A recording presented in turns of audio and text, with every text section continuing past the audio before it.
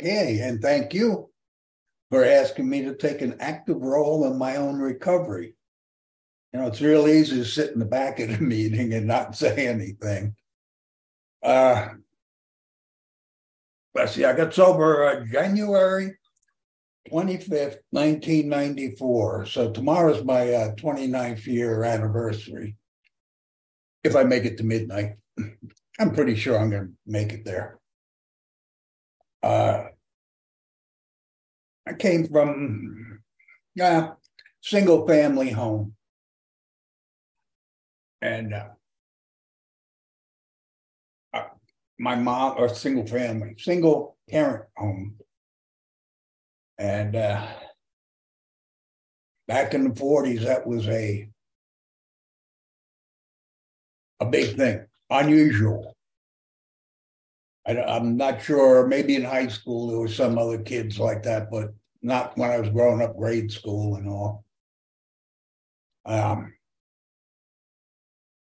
don't think that was so horrible. The little bit I knew of my father, I mean, he was okay, but I wasn't like real missing him or anything. I have ADHD, only when I was in grade school, they didn't even know what that was. So I was just a bad kid who wasn't paying attention. You're smart, but you're acting dumb because you're not paying attention. I remember that in first grade, I was in the Bluebirds. They broke the class into 3 groups. By the end of the week, I was that was the top group. By the end of the week, I was in the bottom group. Because I kept looking out the window and I didn't know the words when it was my turn to read.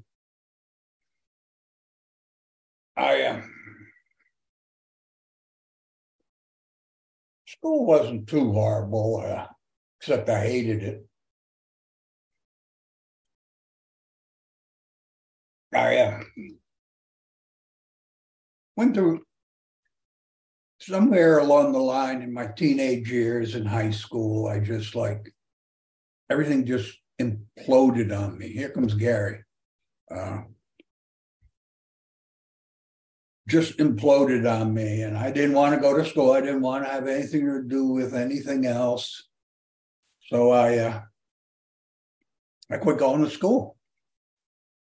The next thing you know, I'm going in there taking all these tests, and they had me set up for a counseling session, whatever, the county. And I got sexually assaulted by the therapist. Needless to say, I didn't go back. I went in the Army. I don't know my first drink. We were always sneaking something wherever I could, but most of them were sips. It wasn't until in high school where I got totally blitzed out of my mind. And I also had my first run-in with the cops. It wasn't nothing spectacular. I got drunk and I was tired and I couldn't go anymore. And I laid down on somebody's lawn. And next thing you know, the cops are there arresting me. Plus, I was underage for drinking too at the time. I went in the Army and it's funny, up to that time, I wasn't crazy about beer, but I drank it. I mean, drank anything just about. Towards the end, I did drink just about everything and anything. But went over to Germany. We did quite a bit of drinking over there, and their beer's up to 3 times as strong as the American beer. So go get 2 bottles on an empty stomach before dinner. Nice buzz right through dinner. But when I got out of the Army, I was going to aircraft mechanic school during the day, and I was working a factory job at night. And I didn't have time to drink. I mean, I was sleeping we had a carpool. I was sleeping in the car pool, trying, to get enough sleep to last through the week. And I really didn't drink. And through most of my 20s, I got drunk once or twice. How many ever times it was, I don't keep track. But towards my late 20s, all of a sudden, there was a girl. The story starts off with there was a girl. And, but there was also drugs, and I hadn't had any drugs up till that time. And the way I hear people describe their first drink, I didn't have that on my first drink, but I sure did on my first hit. Oh my goodness, I fell in love. And I really didn't drink much at that time. I was doing drugs. I didn't need anything more. And I got strung out on methamphetamines. This is 45 years ago or so. And I was dying. Literally, I was dying, and I knew it. I did anything in any way, fashion. The only thing I didn't do was like smoking the meth and all, because nobody was doing that then. It was either snorting it or injecting it. That was it. And unfortunately, I got involved with the needles and ended up with hepatitis C and all the stuff that goes with it. I'm going to take a guess, 10 years this was going on. And I knew I had to stop the drugs. So I stopped the drugs. Slowly. I won't do this particular drug anymore, or I won't do this particular delivery method anymore, because it makes a big difference. And I never thought about alcohol. I didn't drink that much. I didn't have a problem with alcohol. My problem was drugs. So I never tried to give up alcohol. I just kept drinking. And I probably deep down inside knew I was drinking more and more and more. But that realization was delayed for quite a while. I got a couple memories I like to share, because I like to remember them. Woke up one Monday morning, football-sized black and blue on my back. Don't have any idea where that came from. A hellacious hangover. And I went and I followed my normal morning ritual. I drank the whole pot of Mr. Coffee. I didn't drink just the cups. And I remember thinking, overdid it a little this weekend, because it was always just a little. And I went to work. I was the foreman at the time, so I gave the guys their jobs, and figured I'd close the office door and suffer through it. But about 10 o'clock in the morning, I started feeling really bad. And I called the front office and, told them I was going home sick. It took about till 1 o'clock that afternoon to realize I was running a fever. I had the flu. And I didn't know the difference between having the flu and just another Monday morning. I don't ever want to forget that, because I can get a cold now and I'm like a big sissy with, oh man, I think I'm dying. And when I think about the way I used to walk around, it's amazing. I amaze myself with that. The other is I was in this motorcycle club, and it wasn't the gang, wasn't, all Harleys. It was 50-50, but it was a real fancy club. They had their own land, their own building, this, that, the other, and more jobs and titles that you can shake a stick at. And I ended up where I wanted to be, Bob the bartender. I figured the closer I was to the bottles, the better off I was. Plus, during the business meeting, you couldn't serve alcohol. If you had it, you could drink it. So I'm at the bar. I keep pouring shots underneath for myself. Make a long story short, I got on the motorcycle and was going home. And it was a 15, 20-mile ride. And I got off the interstate and came over the overpass, and there was a DUI checkpoint. And they were checking every vehicle. And I'm going, oh, shit. No use trying to turn around. They always have a trailer car on behind you. And it must have taken 15, 20 minutes to get up to the cop himself coming down the hill. And I have no idea what was going through that guy's mind. But if he had just asked me my name, he would have known I was drunk. I was that slurry, slurring my words type of drunk at that point.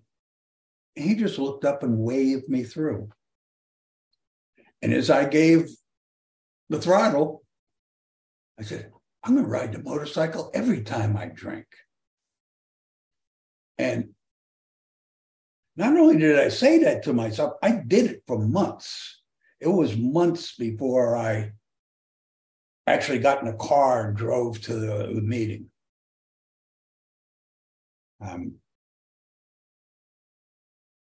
I was a slow starter in a lot of things. Like I said, I was almost 30 by the time I really got into addictive behavior. I didn't get married till I was 40. I remember the night we went on a blind date. She got in the car. She took the joint right out of my hand, took this great big hit off of it. We went to a club. We danced and drank all night. Probably did a couple more bones. I have no idea. Went home with her, and I was in love. It was the real thing this time. Ended up marrying her. And, marrying your drinking partner usually ends up, it was not a happy home. Let me put it that way. We're both very destructive. I punched more damn holes in the walls, kicked doors off the hinges. You're not locking me out of a room in my house, that kind of stuff. But I figured that was okay because I was a carpenter. I knew how to fix all this stuff. So I just, patched the holes in the walls, fixed the door, and what have you. And it was chaotic. So I go out to New Mexico. That's where my first wife was from. And go fishing with her brother. And I just had a bad feeling before we went.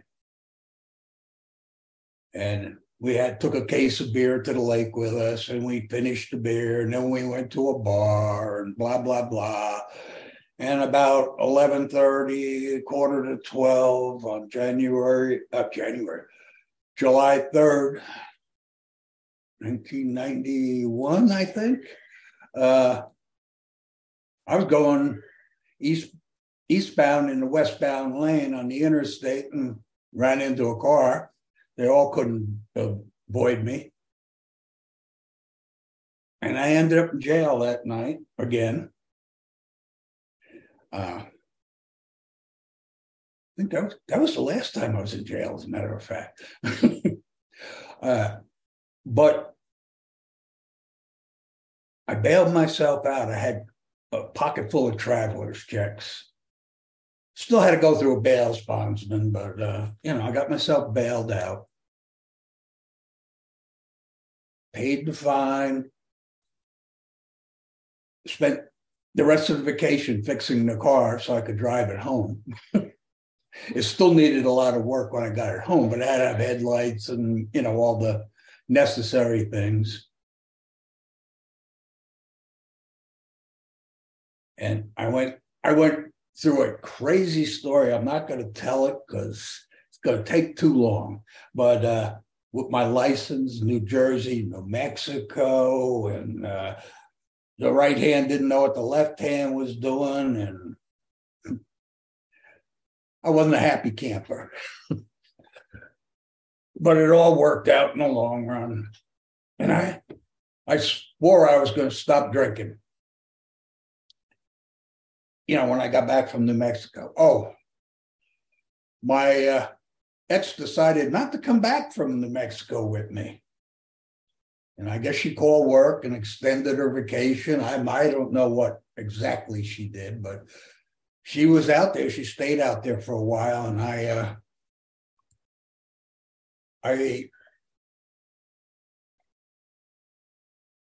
one morning the phone rang, Saturday morning. And it's my ex, and she says, "Do you remember last night?" I hated those words. Now, she's in New Mexico. I'm in New Jersey. No. "Do you remember last night?" No, I don't remember last night. Wow. Long story short, you admitted you were an alcoholic. You said you're going for help. I'm like, holy shit. Did I really say that? Then she says, "I gave you the flight number and everything." And I was sleeping on the sofa, and on the coffee table is a piece of paper. And the best I can say is you gave a 2-year-old a pen or a pencil, because that's there. Just all these scribbles. I couldn't get one number, airline. I couldn't get anything out of what I'd scribbled on the paper. I went upstairs and I said, "Well, I told her I'm going to get help." So I took the phone book out, opened it to Alcoholics Anonymous. And well, I'll call this afternoon. I don't want to call in the morning. Anyway, I'm still hungover. 3 days later, I put the phone book back where we normally kept it and hadn't called, but decided I was going to quit on my own. I made 28 days. 28 miserable friggin' days, and I thought I was going crazy during. Oh my God. Oof. Yeah, secular meeting. Oh my God.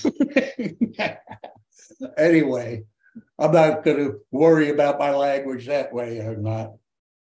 Things I've been saying for all these years, I'm going to probably keep saying.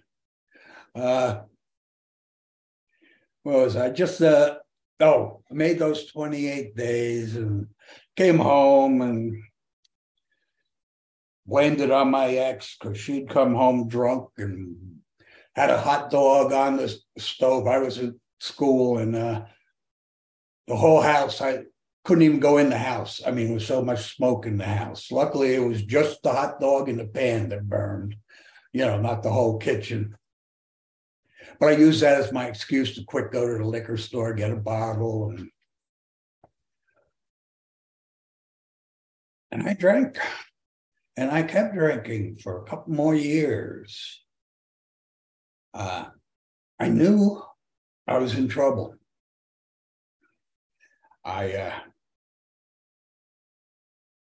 But even though, I knew about AA and stuff, I knew it was there. I didn't know a lot about it. I'd been to a few meetings, but I didn't pick anything up because I was trying to pick something up at the meeting, and which was a young lady, of course. And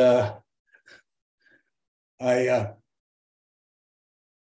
didn't remember hardly anything about it, except that I got a kick out of some of the people's stories.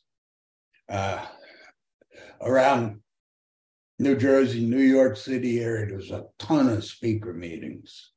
They used to say, if you don't speak at least once a month, you're not doing it right. Moved down to Florida. We have very few. I speak a couple times a year. That's it. That's enough. And I remember one time, And it was so funny to think about now, but it's an example of my thinking at the time. I remember I had a speaking commitment in Ford's, New Jersey. And it was a big building. There had to be 100 people there or more. That didn't bother me because I was used to speaking by that time. I had a couple of years, maybe. And here, my ex and all her girlfriends walk in, and I'm just there going, oh, shit. But really, when I think about it, I'm going to hide what I did from the person who's supposed to be the closest in my life. Well, that's what I did. I hid things back then a lot. I hated school when I was in high school. I mean, it was a chore. As an adult, I started enjoying going to school. Of course, I was taking the courses I wanted to take for my benefit. I didn't have, prescribed ones and all. And so I was taking these courses, and drinking and the courses were kind of in conflict with each other. Because most of the classes didn't start till 7:38 at night, and I got to drink through this, or I can't drink through it. So I took my normal route out of that situation. I took easier classes. The last year, while I was actively drinking, that I went to school, I had 2 classes. They were the easiest classes you could think of. It just had to show up. And if you showed up 7 out of 10 nights, you got a certificate. I flunked them both. I already had a DUI by that time and stuff, and it was quite a ride to this school. So if I started drinking before I went to the school, I didn't go. So I flunked the courses. Now, I'm not going to fit this in nice, because Bob's mind doesn't work nice and smooth. It's like a pinball machine, it goes all over. I'd gotten sober, and I'll come back to that. But first year, I took fairly easy courses when the ADA first got passed. And it was, again, show up and you get a certificate. Well, it was directly related to the job I had, so that was good. But it was an easy course. And then the next semester, I started taking the regular courses that you actually had to study for and stuff. And be perfectly honest, part of my studying was I didn't have to talk to the ex when I was doing that. When I had my nose in a book, didn't have to deal with her too much. And but I finally decided, well, hell, I could teach some of this. I was a building inspector at the time. I'd started off as a carpenter, ended up doing building inspection. I said, hell, I could teach this stuff. So I went and got myself certified to teach it. Now, I sent out resumes to all the community colleges close by because it's a required course if you're going to get a building inspector's license in New Jersey. And so I finally got a call. And I go there, show up, go to the night school office at whatever building it was in. And I went, and the lady was really nice, welcomed me on board and all this stuff. And took me, she says, I'll show you your classroom. I didn't bother saying I'd been taking courses there for years. I knew where most of the rooms were, or I could find them anyway. Took me to the classroom of one of those classes that I flunked out. And now with 3 or 4 years sobriety, I don't remember exactly how much. I was going to be a teacher in that room. I get a little emotional on that particular thing because it was such a shock. Just that it was the room, the same room. But let's go back to the drinking, Bob. I kept drinking. The house was, like I said earlier, it was a battle zone. And I won't go into too much detail on that part of it, but it was not pretty. So about,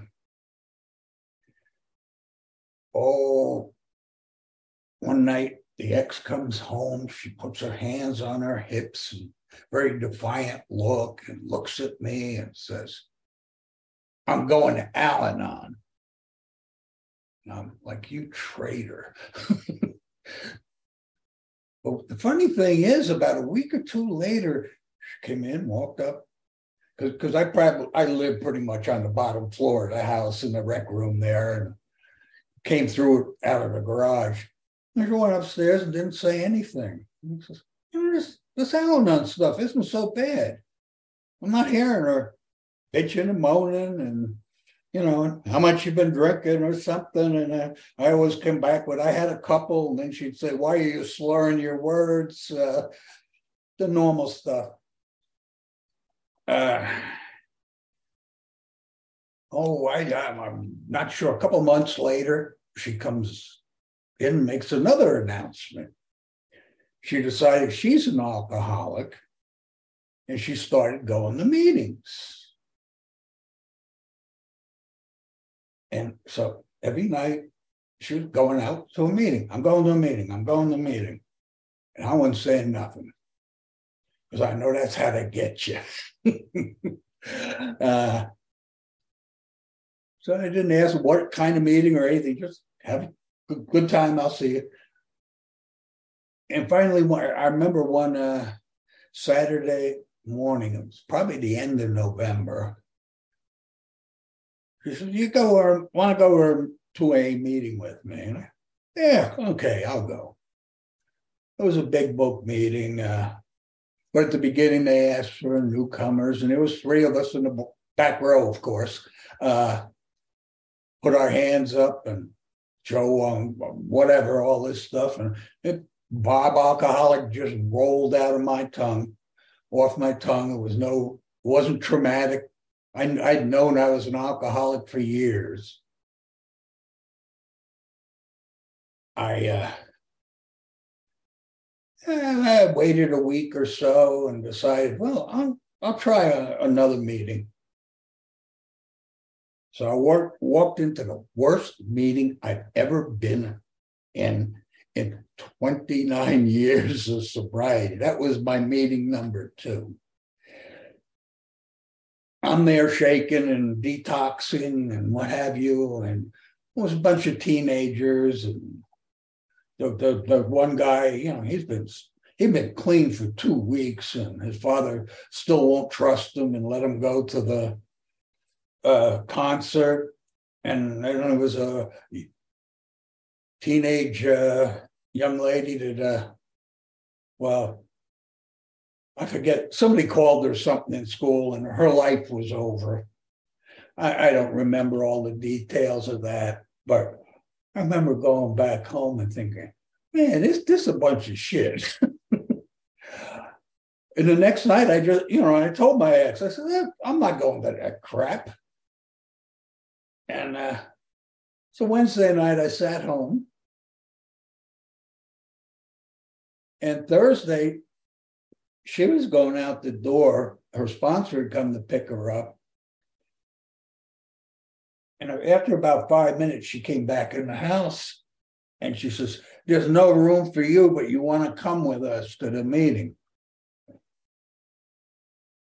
Her sponsor, and they were speaking at a local meeting there. And that was okay, because I heard people's stories and it sounded real. It wasn't this nonsense. And after that, she told me, try this meeting, this meeting, this meeting. And I got going in it. But I wasn't going very far. You see, I didn't have anybody's phone number. I didn't call anybody. I didn't go every day. I had already read the big book because I woke up with it on the pillow beside my head one Sunday morning. And I read the first 164 pages because every time I sat up, my head throbbed too bad. So I'd lay back down and start reading it again. However, on a Sunday in New Jersey, the liquor store was closed at 6, and I made sure I was to the liquor store before 6. Even though I said it made sense and all, I wasn't ready to go put myself into this. So went on for anywhere from 6 to 8 weeks. I was going to meetings, and I was continually drinking. I remember I only went there a couple times. It was a 9 o'clock speaker meeting on a Monday night. And there was no way I could wait till after the 10 o'clock at night and not have any alcohol in me. Nah. So I woke up one morning, and I felt worse than I ever felt in my life, all up here. I drank the night before. I didn't hardly have a hangover. It was just maybe I drank a pint. Who knows what it was, but it wasn't that much. But I felt lost. Lost is probably the best word for it. And so I went to the meeting that night. I got a sponsor. I joined the home group, and that was the last day. That would have been tonight, 29 years ago. And I got involved. I've always been involved in service work. Most of it at the very beginning was picking up chairs and folding tables and, getting the meeting room clean again and things of that type, or going there early and setting up. But I also took all the group jobs, and they talked me into intergroup rep. I didn't have 2 years yet, but they wanted me to do it anyway. And I found out why they wanted you to have at least 2 years. I was ready to pick a chair up and wrap it around this guy's head. I was like, you gotta be kidding me. 200 ego-driven alcoholics, not just alcoholics, the ones with the bigger egos in the same room. And I had my big ego there too. I'm not gonna pretend I didn't. But I've always had a job. So myself and my first wife divorced, and I met another lady. And it was quite kind of a quick courtship thing, and next thing you know, we're married. Only this one, when I say didn't drink, she didn't drink what I call drinking. I remember we went down to Aruba one time and she bought a bottle of vodka in Puerto Rico duty-free shop, and we took it to Aruba. And she 17 days later, there's still this much booze in the bottom of the bottle. I found bottles after I stopped drinking, but none of them were full. I just found empties. So anyway, I got married the second time. The best part of that is I ended up ending after I had, let me slow that one down a little. The tongue got faster than my head, or my head got faster than my tongue. So we end up coming down, moving to both retiring. We're both a little young for retirement. But 9/11 happened and my job was gone. I left myself exposed because I was making more money that way. So I worked part-time for the next year doing building inspection. And then we moved to Florida. That I've got to thank her for. She died last spring sometime. But I have to thank her for that because she had a place down here already. And we came here on the honeymoon and I loved it. And a couple of years later, we moved down here. And I don't know how to draw the comparison. I liked some of the things of AA in Florida. They didn't have quite as many grumpy old men who'd interrupt you in the middle and blah, blah, blah, blah, blah. There's some, but not very many. But oh my gosh, I'm in the middle of the Bible Belt.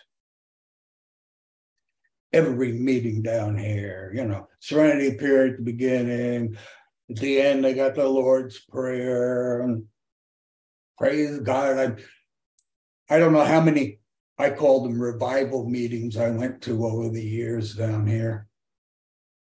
And there's no kind of country thing. So it's like maybe 70, 80 miles trying to get a secular in-person meeting. So I didn't bother. But then COVID came along. Oh, I missed a big part of it. I can do that one quick.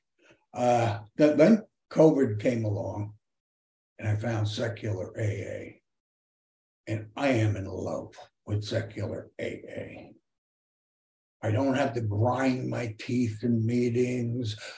Oh, when I call it when I came out of the closet, when I, in a meeting, said, I don't believe in God.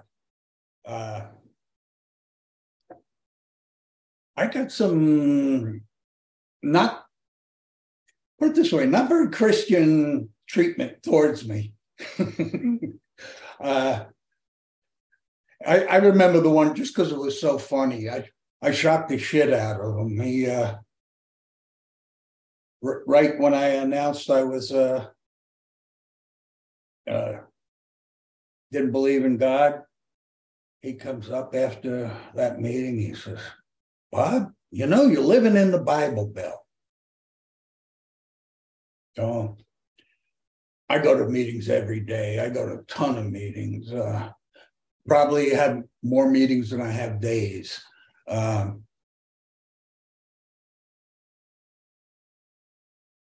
So the next meeting, he says the same thing. The third meeting, he says the same thing. And I'm thinking, I've had enough of this. I turned on him in a real nasty tone of voice and all. What the fuck's that supposed to mean? And, he almost shit his pants. He backed up so fast, it was ridiculous. But not all of them backed up. I've had